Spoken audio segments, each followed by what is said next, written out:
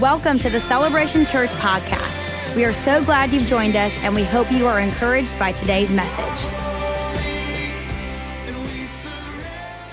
Hey, what's up, Celebration Church? Good morning, good afternoon, good evening. I'm glad you're here.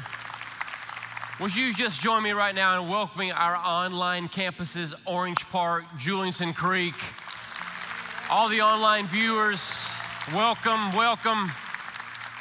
And on behalf of Pastor Stovall and Pastor Carey, I am Jason. I'm one of the pastors here on staff, and I have the honor of preaching today, preaching for Pastor Stovall. Pastor Stovall has been preaching all over the place. You know, he's done several conferences recently. He has preached in Orlando recently and Honey Lake. We had our staff retreat recently. He preached a few times there.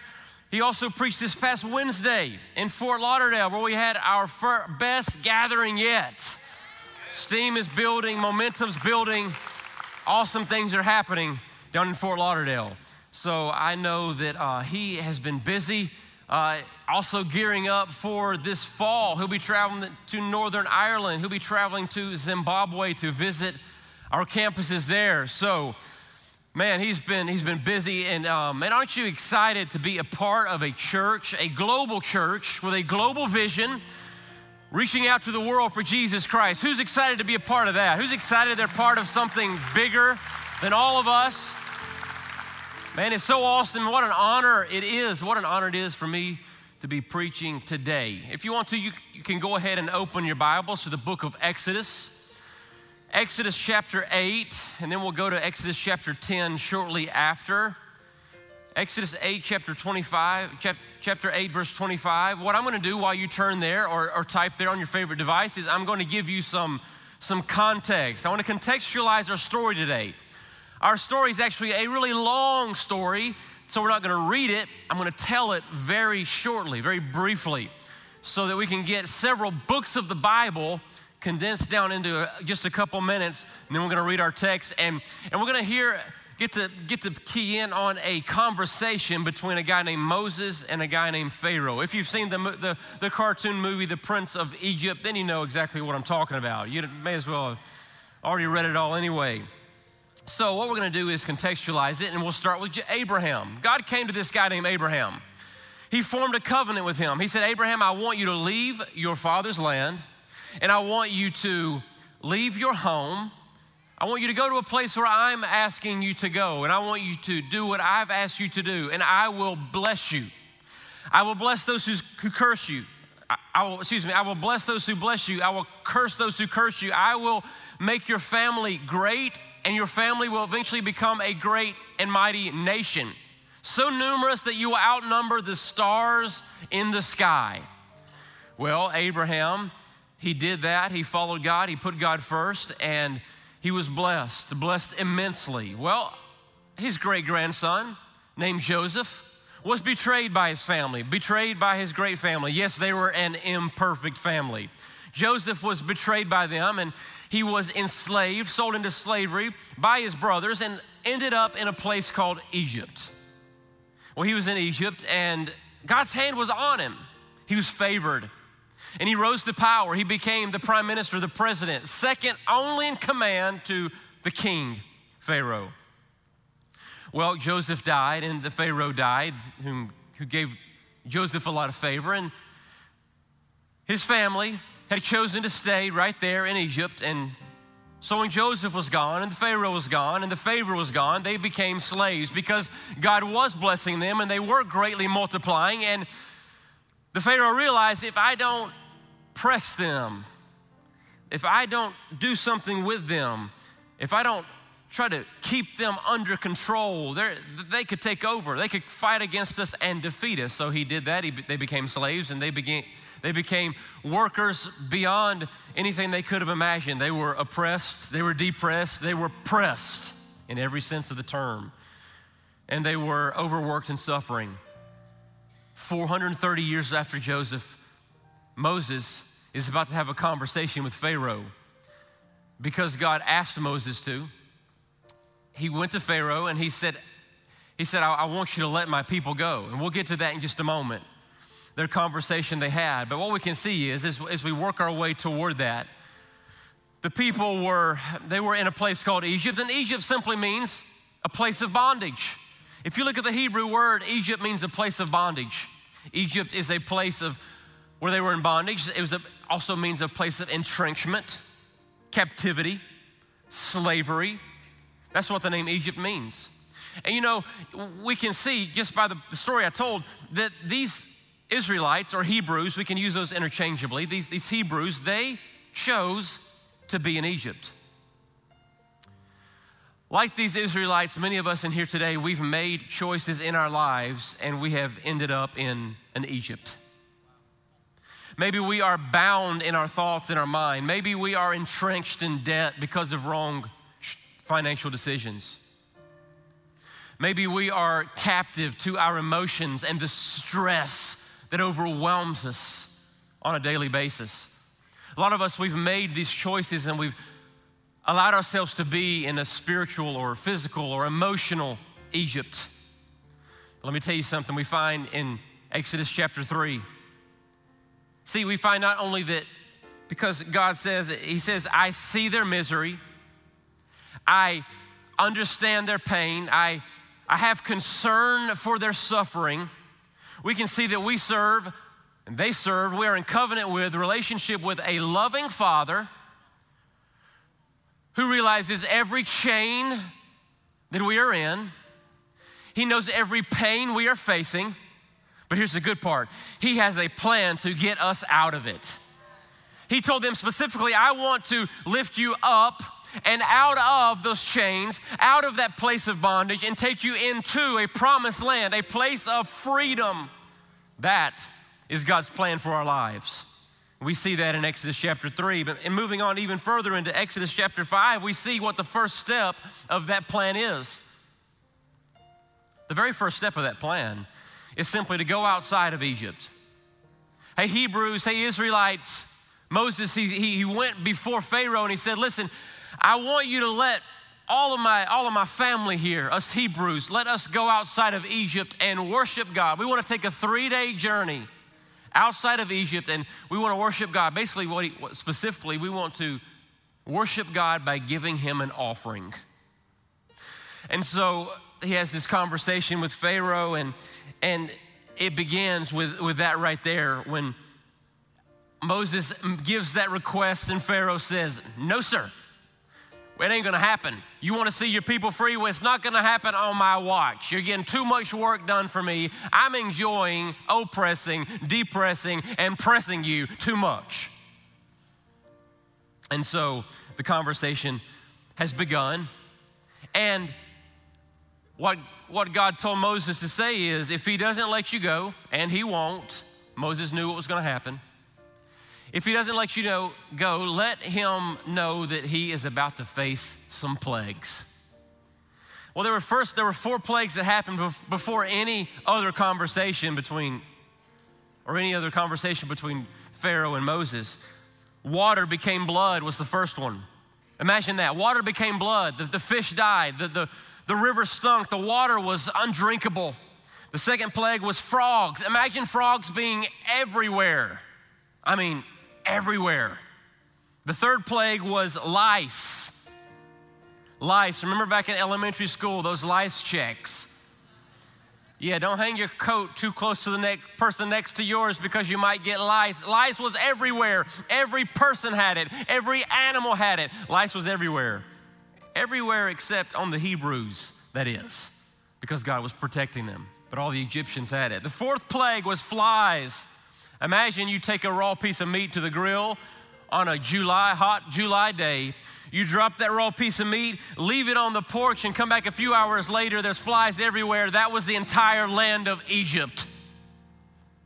And so at this point, you can imagine Pharaoh's like, hey, Moses, let's have a talk. Let's talk about this. Let's deal with all these plagues that are happening. And so look at Exodus chapter 8, verse 25. Let's read a few verses. Then Pharaoh summoned Moses and Aaron and said, basically he's saying, all right, listen. Go sacrifice to your God, okay? Go do what you've asked to do. Only Do it here in the land of Egypt. Well, Moses was like, I've already told you what God told me, and that is that we're supposed to worship, we're supposed to give an offering to God, but we're supposed to do it 3 days out into the desert. And verse 28, Pharaoh comes back to Moses and says, he says, Pharaoh said, I will let you go to offer sacrifices to the Lord your God in the desert, but you must not go very far. Pray for me while you're at it. And so you can see Pharaoh is trying to engage in this spiritual talk, but what he's doing is he's trying to get the children of Israel, trying to get Moses to compromise. He's trying to get them to say, yeah, okay, we will do it, but we will tweak what God said just a little bit. And so Moses said no. Pharaoh was disgusted, said, get out of here. And so then plague number 5 comes. All the livestock are diseased and die. Plague number 6 is boils, sores all over the people, all over the animals. Plague number 7, hail and fire came raining down from the sky, destroying all their crops. And then plague number 8, locusts are everywhere and they eat the remaining broken crops. Again, Pharaoh's like, Moses, let's have another little conversation here. And so we pick up in chapter 10, verse 11. It says, have only the men go. You can worship. You can go 3 days out, but have only the men go and worship the Lord, since that's what you've been asking for. Then Moses and Aaron were driven out of Pharaoh's presence. There was another plague, darkness. The people couldn't even see their hands in front of their faces. They were trapped inside their homes, unable to even move for 3 days because of the darkness. And at this point, verse 24, Pharaoh summoned Moses again and said, go, worship the Lord. Even your women and children may go with you. Only leave your flocks and herds behind. Compromise. Always a compromise. 4 compromises. Before we jump into that and kind of elaborate on it and see ourselves in this story, let's pray and ask God to do in our lives today what only He can do. Father, we love you and thank you for being here today. We thank you for meeting us right here where we are. We thank you that you are a God who sees our chains. You understand our pain, and you have a plan for us to walk in freedom. So, Father, we thank you that you are meeting us here today and that you have a plan for our lives and you have provided grace, strength for us to walk it out and live in this life of freedom, and we thank you for it. In Jesus' name, amen. Amen. So my son and my daughter and my wife and I, we went to Disney World one day, and we had it all planned out. We were going on our trip to Disney that week, we were going to a character breakfast. If you've never been to a character breakfast, basically it's where you go and you pretty much pay about $500 for a waffle, about $200 per slice of bacon. And then when you get your food from the buffet and you sit in your seat, just a couple short minutes into the meal, these people dressed up like animals come out and start distracting your kids. Well, Mickey and Minnie and Donald and Goofy, they all start coming out after we get back to the table. My kids made their plate. They got their waffle shaped like Mickey. They got their greasy bacon. They're eating it. They're having a good time for about 3 minutes until the characters come out. After 3 minutes, the characters come out, and every kid in the place, their head comes unglued. They start spinning 360s. They're all over the place. Mickey, Minnie, dancing, music, everything. Except my son. My son is sitting there digging into his waffle and bacon and eggs and sausage. He's killing it. He's about 6 at the time. And he's sitting there eating. All the other kids running around like crazy. Parents trying to keep up with them. Mickey and Minnie taking pictures. Everybody's loving it. Jay's sitting there. He's eating. Mickey Mouse comes up and taps him on the shoulder. Jay's eating. First thing he does is look up like, what are you doing distracting me from the very reason that I came here? I'll see you in the park later today. So then he gets back to his eating, and Donald comes up and taps him on the shoulder, and this time he looks up again with even more ferocity, like, "What are you doing, Donald?" And I love it. We even have a picture. It's too blurry to show, but we have this picture of him. When Goofy came up and tapped him on the shoulder and wanted to talk to Jay, Jay grabbed his napkin, turned around, and swatted at Goofy or Pluto. I can't remember. See, my son, he had the option. He had the opportunity to, throughout that mission he had, to finish his plate just like his daddy taught him to do. He had a mission, and he had opportunities to compromise that mission, but he didn't. He stayed focused. And God, in his loving self, gives us examples and asks us to be and have the faith of a child who's willing to look to him and say, you know what, God has a mission for me, and I'm willing to stay focused on it despite all the distractions and all the compromises that the enemy's gonna throw my way.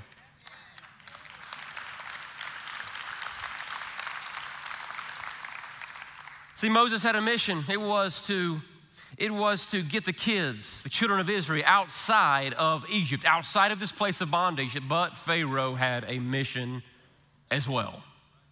And that mission was to keep them in Egypt, to keep them in bondage, to keep depressing, oppressing, and pressing them down with his tyrannical thumb. And we see, again, if you just think back to Exodus chapter 8, verse 25, he said, you know what, go. You can go, Moses. You can go worship your God, but you've got to stay right here in Egypt. Did you hear the change that Pharaoh did? They want to go out, 3-day journey, worship their God. Everybody, we're all going. Pharaoh's like, no. You can worship your God, just do it right here in Egypt. See, first compromise we can see the enemy will often throw at us is one that he gave to the Israelites. You can worship your God, but stay in Egypt. Basically, he was saying, you know what? Your spirit can be saved, but I want the rest of you enslaved. I want your mind enslaved.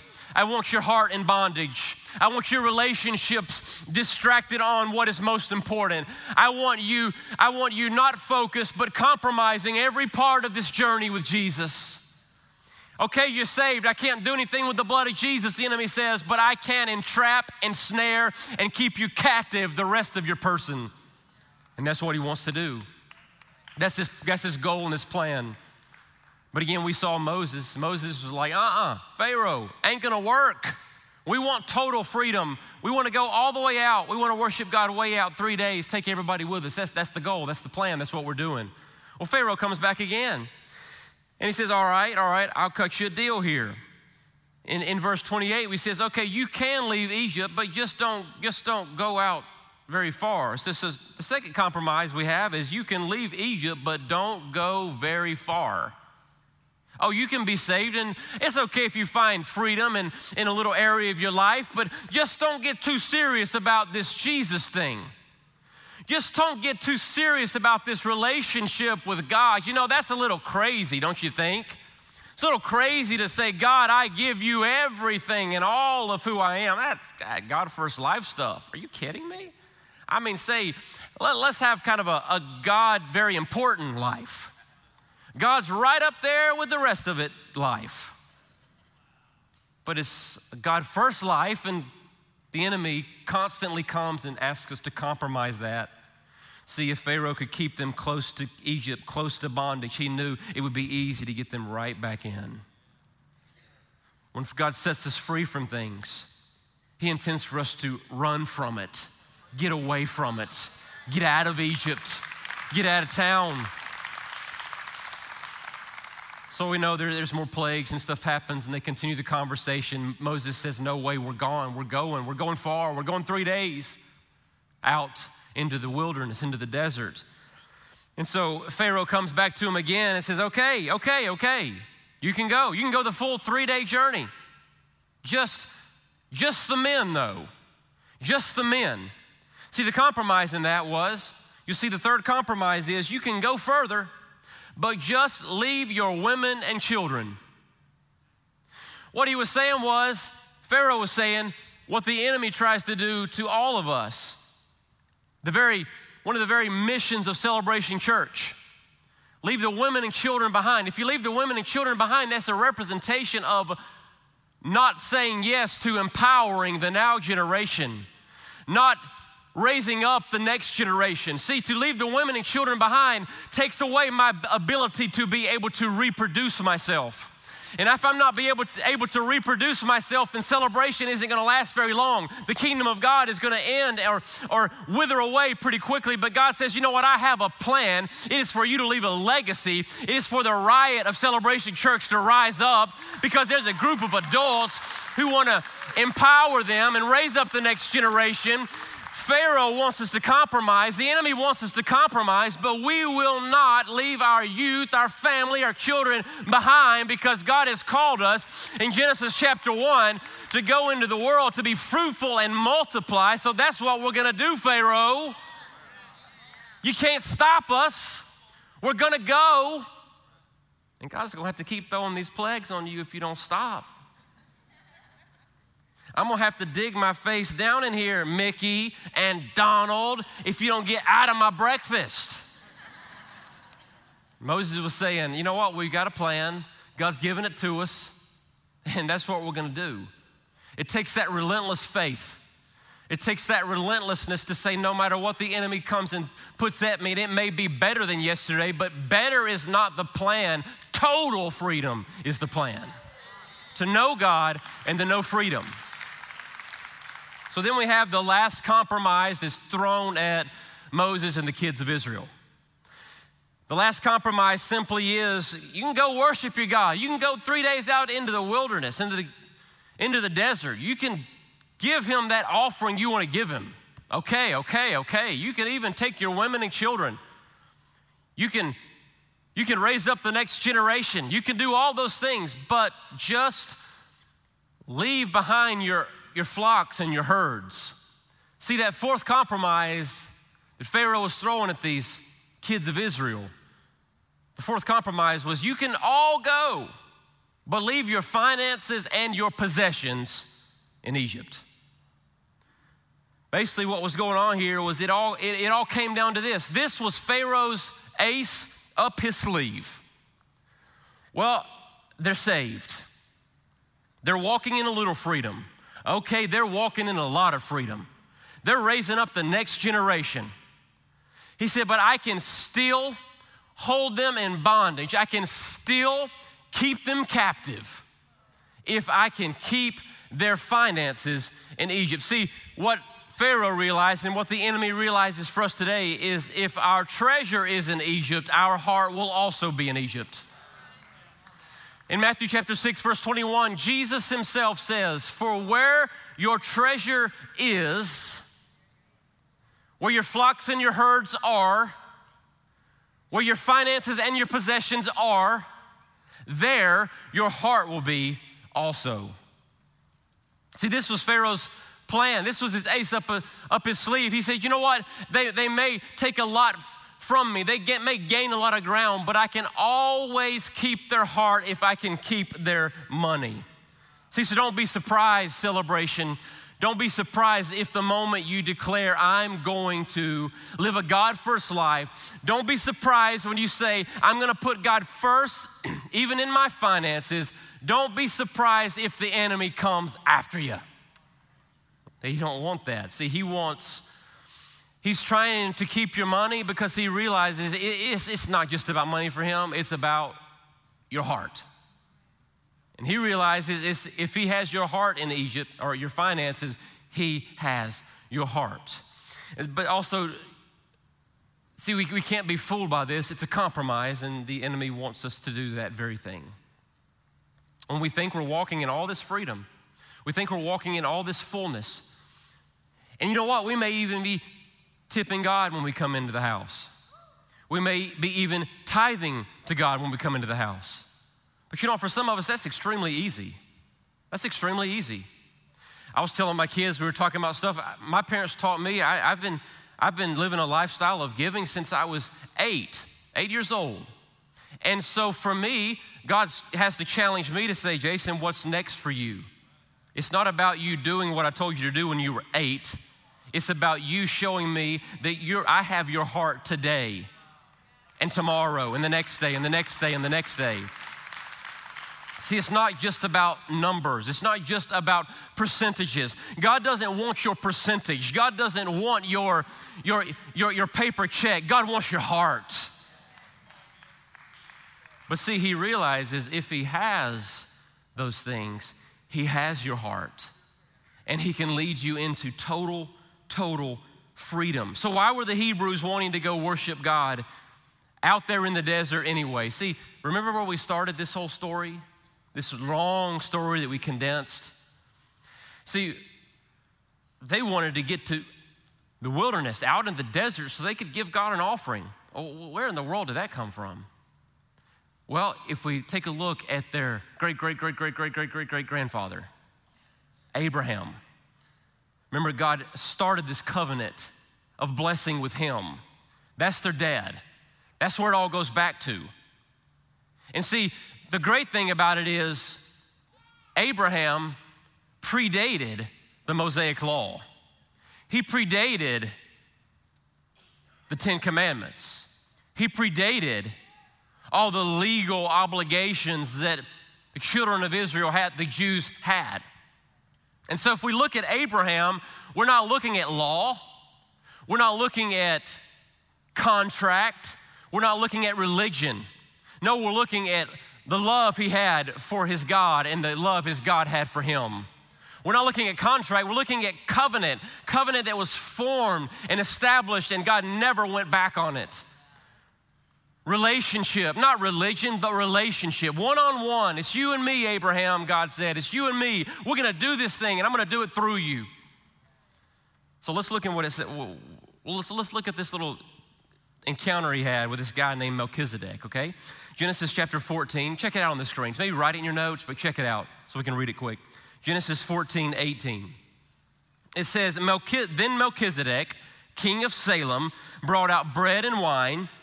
He was priest of God Most High. Okay, then Melchizedek. Melchizedek means king of righteousness, okay? So it says, then the king of righteousness, the king of Salem. Now Salem comes from the Hebrew word shalom, meaning peace. So it says, then the king of righteousness and the king of peace brought out to Abraham bread and wine. He was priest of God Most High. Does this sound like anything to you? Does this sound like Jesus, the king of righteousness, the prince of peace, the king of peace, who offered his bread and wine, his body and his blood, so that we could have relationship with the Father? So he served in that role that was our offer of blood and body through the priest so we can go straight to the Father. He was our priest. Can you see that Abraham was meeting with Jesus? Now some people believe he was literally meeting with the physical Jesus who came back and showed up years before he was going to be a man and live on the earth for 33 years. But whether you believe he was physically there or whether it was just a representation of Jesus, nonetheless, the king of righteousness, the king of peace, had communion with Abraham and said, you know what? I want to serve in the place of priest for you so that you can have a relationship with the Father. And here's what he said too. He had more blessing for him. Verse 19 says, and he blessed Abram. Let's just go ahead and say it for what it is. Jesus blessed Abram, saying, blessed be Abram by God Most High, creator of heaven and earth. And praise be to God Most High, who delivered your enemies into your hand. See, he's pronouncing more blessing. 2 chapters later, more blessing on Abraham. Abraham, yes, I want to have a relationship with you. I formed covenant with you. I will continue to bless you. Abraham, I know you just finished a battle just verses prior. I know you just overcame, and I know that your future is uncertain, and I know you don't know what's about to happen to your family and all your stuff that you've put into my hands. I know it, but I'm going to bless you. I'm going to take care of you. And then in verse 20, the end of it, it says, then Abram gave him 1/10 of everything. Why would he do this? Why would Abraham, the father of all these Hebrew kids who were led by Moses, who had that conversation with Pharaoh, and they wanted to go give an offering out in the desert, first step out of bondage. Why would their father, their great-great-great-great-grandfather, why would he give to God? Why would he give him an offering, a tithe specifically, before he'd ever been asked to? See, there was just something inside him that said, you know what?